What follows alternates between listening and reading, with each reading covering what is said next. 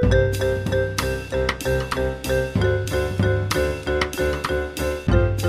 listening to Two Guys Talking Wine with Michael Pincus and Andre Prue. Michael!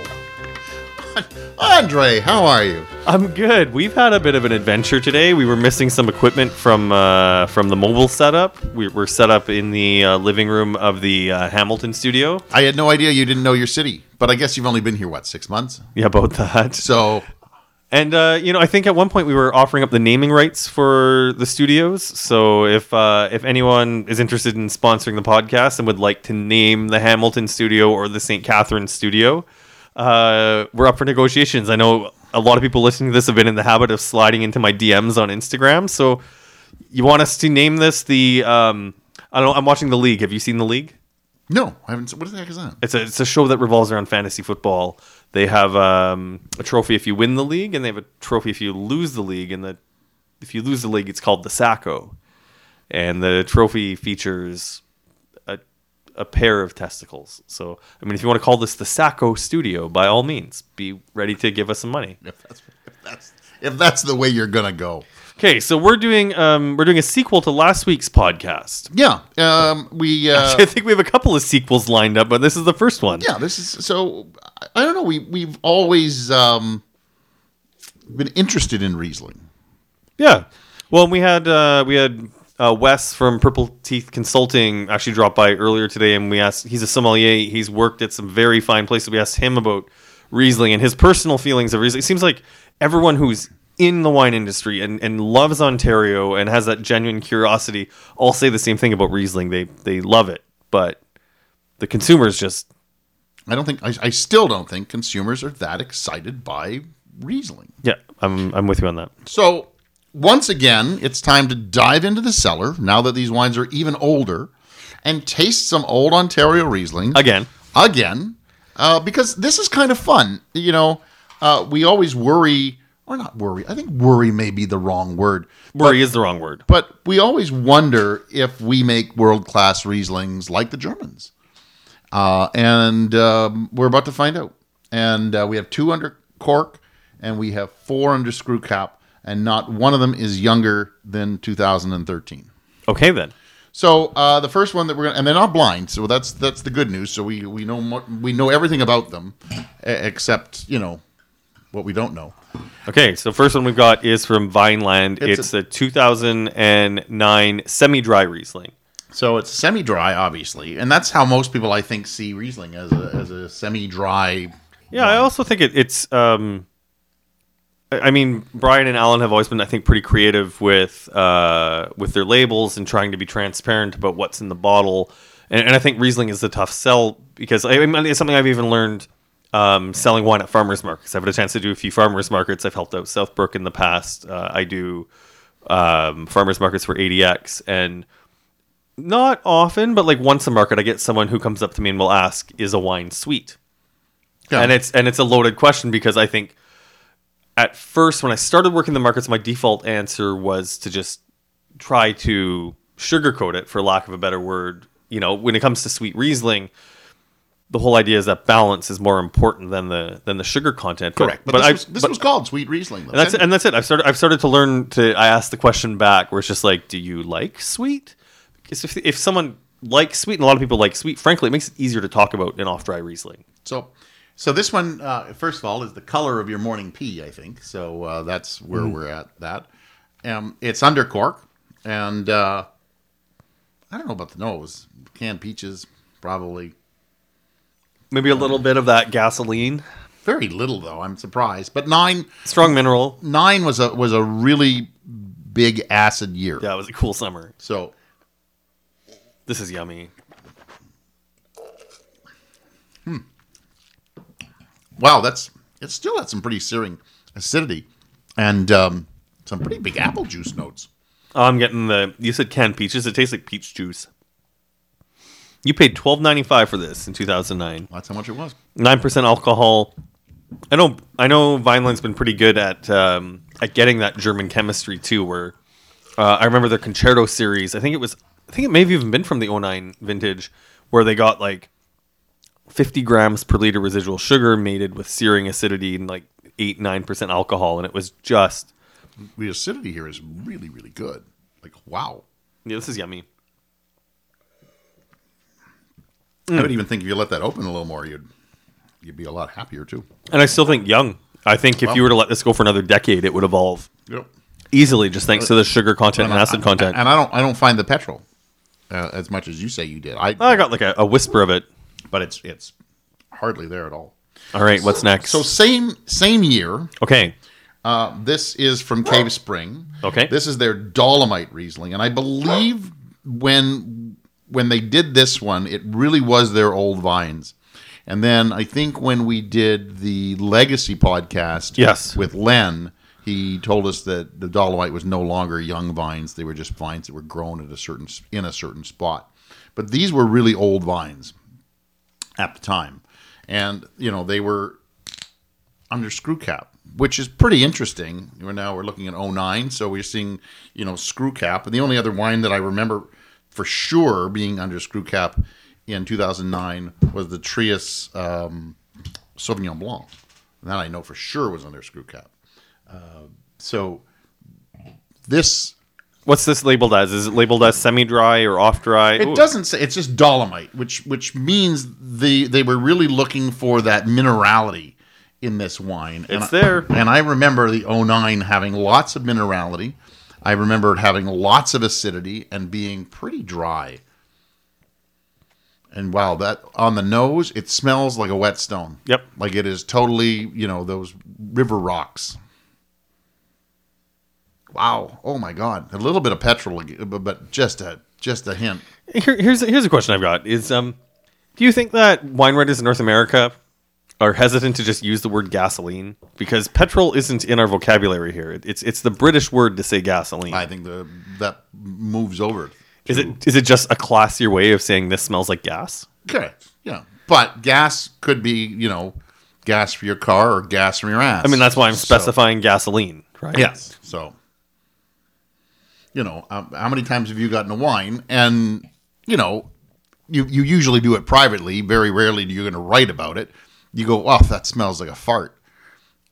You know what I mean? Like, Yep. You just have one of those wines that you go, wow, that really stinks. Oh my God. Reduction. But you don't write that. You call it, as you said, you call it reduction. But, when you're sitting around the house by yourself eating chicken and you stand up and you don't go, reduction.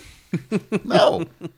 Michael, making room maybe, but we're trying to keep things high class. Remember? I know. But I just... I mean, but everything you're saying is true and something we've all experienced. This is lovely. Like, frankly, I like the Vineland semi-dry Riesling. I almost hate the fact that we're tasting this next to it, because this is more austere. Like, this is incredibly well put together. This is some serious Riesling. 1695, and this is another one where I think you opened it way too young. So 11.5% alcohol, high acid year. Just enough sweetness that the fruit pops on the palate. It's more like fresh peach as opposed to canned. But also it's got that nice lemony kind of note right on the back end. And that acidity it's almost searing. It's really good. You had asked earlier, do we need spittoons? This one is the one that I don't think we do. Wait. Oh, that's the first time I've used the spittoon.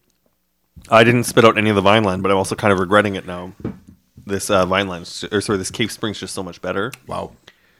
Really lovely. I had to try to pull back when I said that it's so much better, but no, it's if this is a side by side comparison, the Cave Spring is holy crap. So the question becomes, Vineland has old vines as well. Did they use old vines? I guess that's the kind of thing you would need, Brian here to talk to us about. Well, I mean, technically, wouldn't all their Riesling vineyards be old vines at that point? In theory, I would think. And Cave Spring is using their old vines. They made it, as part of the marketing for the Dolomite at the time.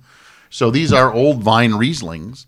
Does the cork or the screw cap make a difference? And then again, you're back onto a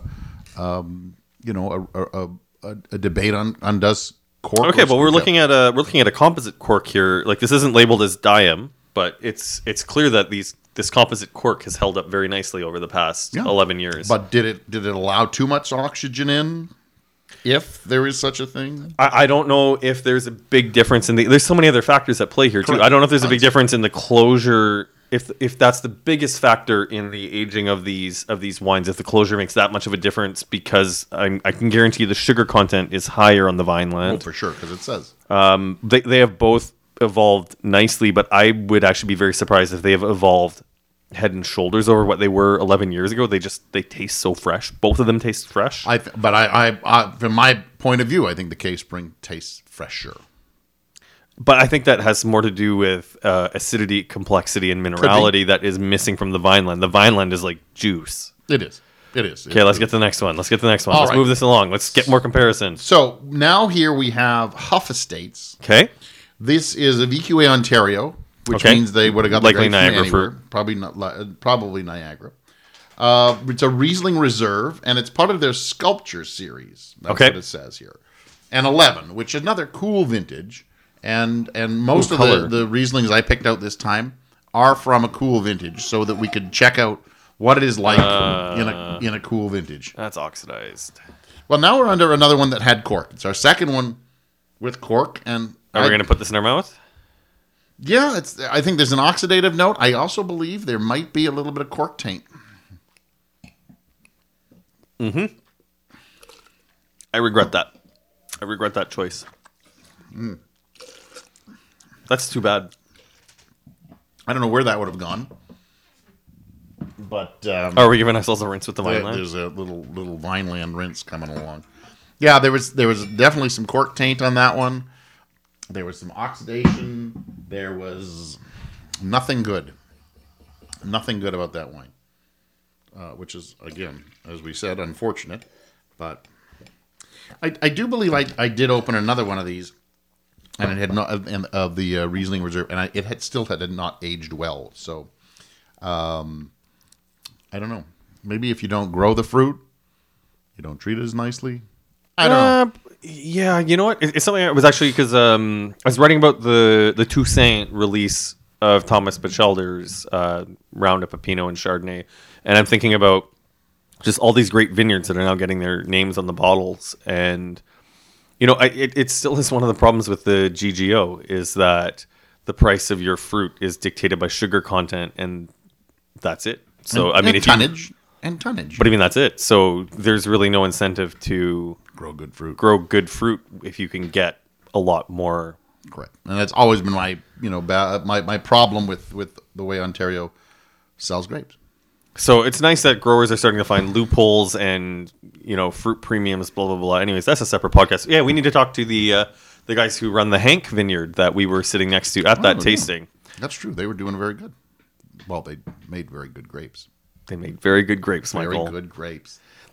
You make good grapes. So, the next one that we have here is from Tawes. It is the only hot vintage Round up on the table. Okay, so that we have. so this is 2012 then. This is 2012. This is from their Limestone Ridge. I thought it said vineyard, but I then looked at it and it was too short to be vineyard, so it's Limestone Ridge. Now the color, the last three have been very dark in color. Yes. This is more like when you go to the bathroom after drinking a lot of water. Correct. This is that time. Now that we do the bathroom thing. There's definitely a minerality on that nose. That's even more wet stone than the Cave Spring. There's definitely a lovely freshness to this wine. I would not have expected it from 12. I was expecting something quite Put it in your mouth. Put it in your mouth. Put it in your mouth. When you put it in your mouth, then it tastes like 12. Don't get me wrong. This is balanced. Yeah. It's juicy. That's it. It's juicy, which you don't expect from Riesling. And that's it. And on the back palate, it's just it's falling apart a tiny bit, especially compared to the Cave Spring. It's missing that. It's like it's got canned peaches, but more can than peach. Does that make sense? Not really. Want to try again? No. Okay. So sometimes you can taste the tinniness if peaches have been hanging out too long. This one has got that tinniness. Does that make some sense? A little bit. More, yes. More of the can than the peach. Not to go as far as the, after you drank a lot of water part. Now that being said, I'm very happy to drink this. I mean, it's a nice thing about doing the comparison here.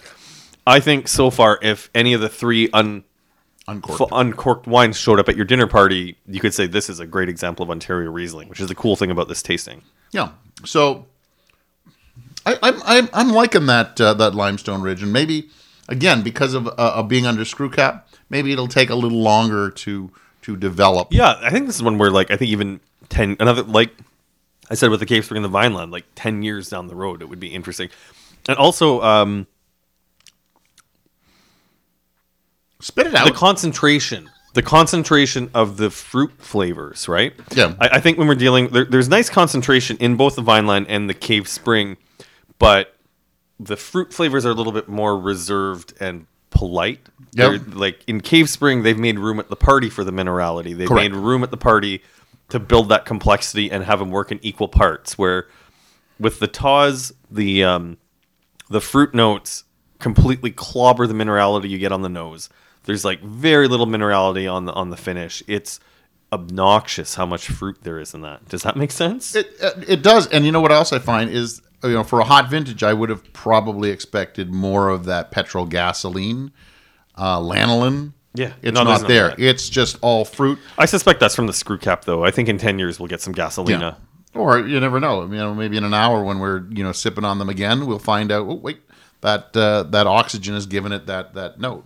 So, moving right along. So we have been talking about putting Passamento on trial. Whether we actually get to it remains to be seen. We'll get to it one of these days or years, as it turns out. But right now, we're going to do the Foreign Affair 2013 Riesling. Now, I don't know if they did any manipulation. It should say on the back. It might have a small percentage. Oh, yeah, okay. I'm going to pass it on to you. You got the younger eyes. Yeah, this font choice is not great. Okay, partial grape drying method. So there is a Passamento in this. I think at this stage they were doing sometimes 10 to 15%. Yeah, I think it's a low percentage, but does that make for a more exciting Riesling or a less exciting Riesling over time? Well, and I think the thing for me is it's not necessarily over time. Is this going to taste like a Niagara Riesling? This would have been no price on this. No, I didn't. I don't think I had a price for it, but I believe it was probably in the $20 to $25 range. Oh, that's got a burnt truck tire kind of note to me, anyway. No, I've got something industrial. I don't think it's burnt tire, but it's not quite gasoline. A little bit rubbery.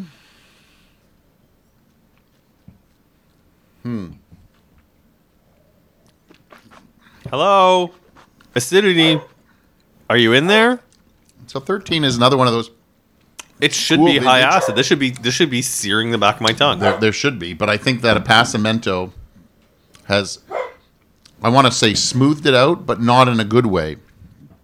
I hate to say it, there's very little redeeming factor or feature about this wine. I agree with you on that, and yeah, Which is why maybe Passamento and Riesling should not be even in the same sentence. I mean, good for them for experimenting on it, but we're now seeing the results of the experimentation. I don't think that if they're still doing it, stop. And if you're not doing it, good for you, because I don't think that worked very well. Yeah, that's funny. So now, finally, I thought a nice comparison of another wine. Did we get a 12.1% on the Foreign Affair? Which is crazy. You should still be holding some acid at that low alcohol. For sure. Now, 13 was also, that vintage at the time was the highest cropping vintage in Ontario. It was a cool vintage, but a very high cropping vintage. Yeah. I don't remember it being super, super wet either. I think that was more of a typical vintage, but the asterisk beside it is it was stuck right next to that killer 2012 vintage that everyone said was the greatest vintage of all time. And then that was the first winter kill. Yeah, 13, vintage. 14, and then 14, 15. So, no, and the 14 would have been one of those winter kill vintages. Yeah, 13 the was two. just before. So Yes, so this was the start. Yeah. yeah. Okay, So we got that. This is. Oh, and then there's. Oh wow, what's that? But so I'm just. This is the first time I've ever seen that on a screw cap. Yeah, there's some seepage. It looks like black residue. It's It smells like burnt. It literally smells like somebody took make a match to it. Yeah, it does smell burnt. Okay, let's see what the wine is. If the wine smells burnt, I don't think we should put it in our mouth. So, okay, well the wine looks normal. Color's fine on it. Color's fine. I don't know if something happened during the bottling.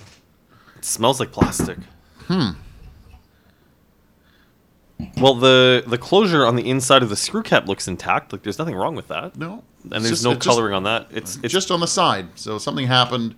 Maybe something got trapped, or a little bit of wine got trapped, between the cap and the side of the bottle. But I've never seen that before, so I thought I would just point it out. I mean, the wine tastes fine, but also acids. So I think this might be just lacking concentration. So 30 bench, 2013, just regular old Beamsville bench Riesling, 10.6%. So, that's what are we looking at? 9 years old.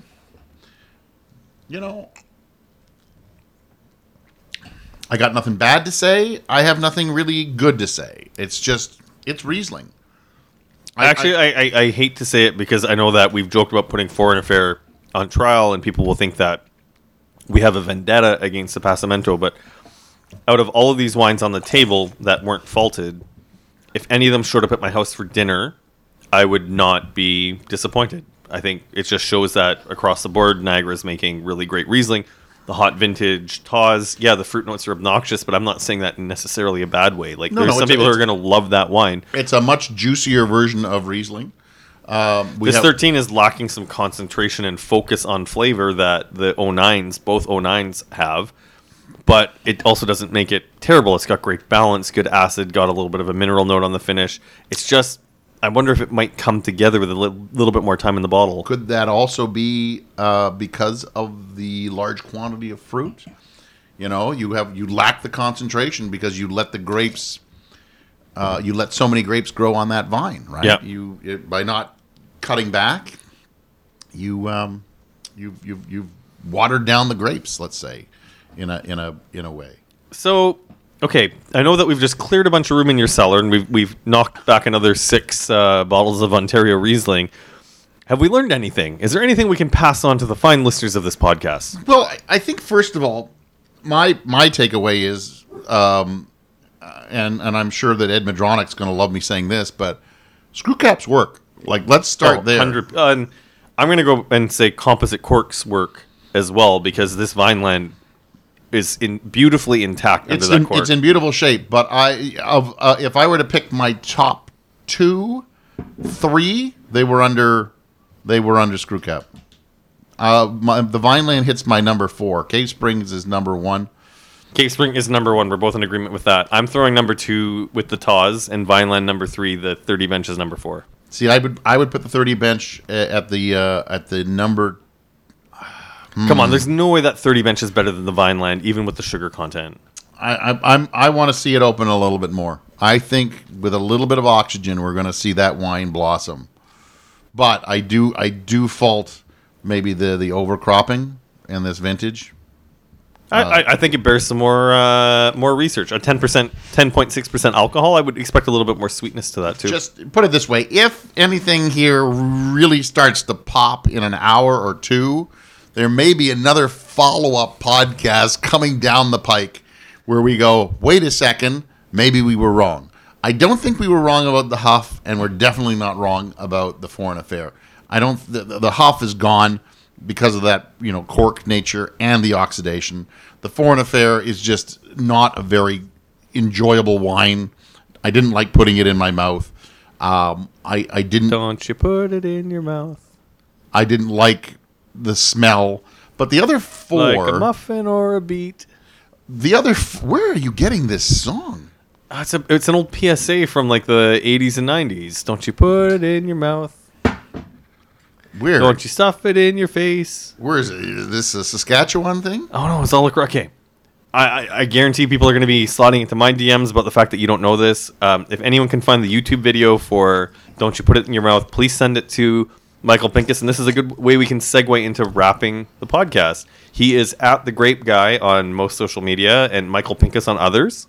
Yes. And he runs michaelpincuswinereview.com. Sorry, I had to do a little bit of a burp there. I apologize if anyone heard that. Right in the middle of my website. Thanks a lot. You're very welcome. michaelpincusburpreview.com. That's great. Oh, could you imagine if that was your, like a YouTube channel? That's almost disgusting. Tasting notes on burps? Yeah. And scoring them? There's a little bit of hot dog on that one. All right. Wait. There's mac and cheese. He's Andre Wine Review on most things, and AndreWineReview.ca. I always think you're a .com, but it turns out you're a CA. I couldn't afford the .com. Oh. I was so poor when I started that website, and now I just can't be bothered. Oh, well, there you have it. So, Andre, Patreon. I don't really know if we learned much about Riesling. Well, we learned that we still love Riesling. We learned that consumers should give Riesling a chance. Yeah. I think we'll probably do this again later this year because you confessed to me earlier that you have more Riesling in your cellar than you can drink. And we're about to do another podcast after this that I think will tie into the reason you have so much Riesling is the reason why I have so much of a certain wine in my cellar. And I don't want to give too much away because I don't know what order these are going to be coming out in, but it's another grape variety that is from the same region on the planet that starts with the letter G. Gee whiz. All right, take us away, Michael. Patreon.com. Look, if you got a few extra bucks in your pocket and you like to listen to our podcast, why not slip it our way? Give us a hand. We'll even let you name the studio. I said that off the top. I stand by that. I don't know. I've said many times it's not expensive to run the podcast, so make me an offer.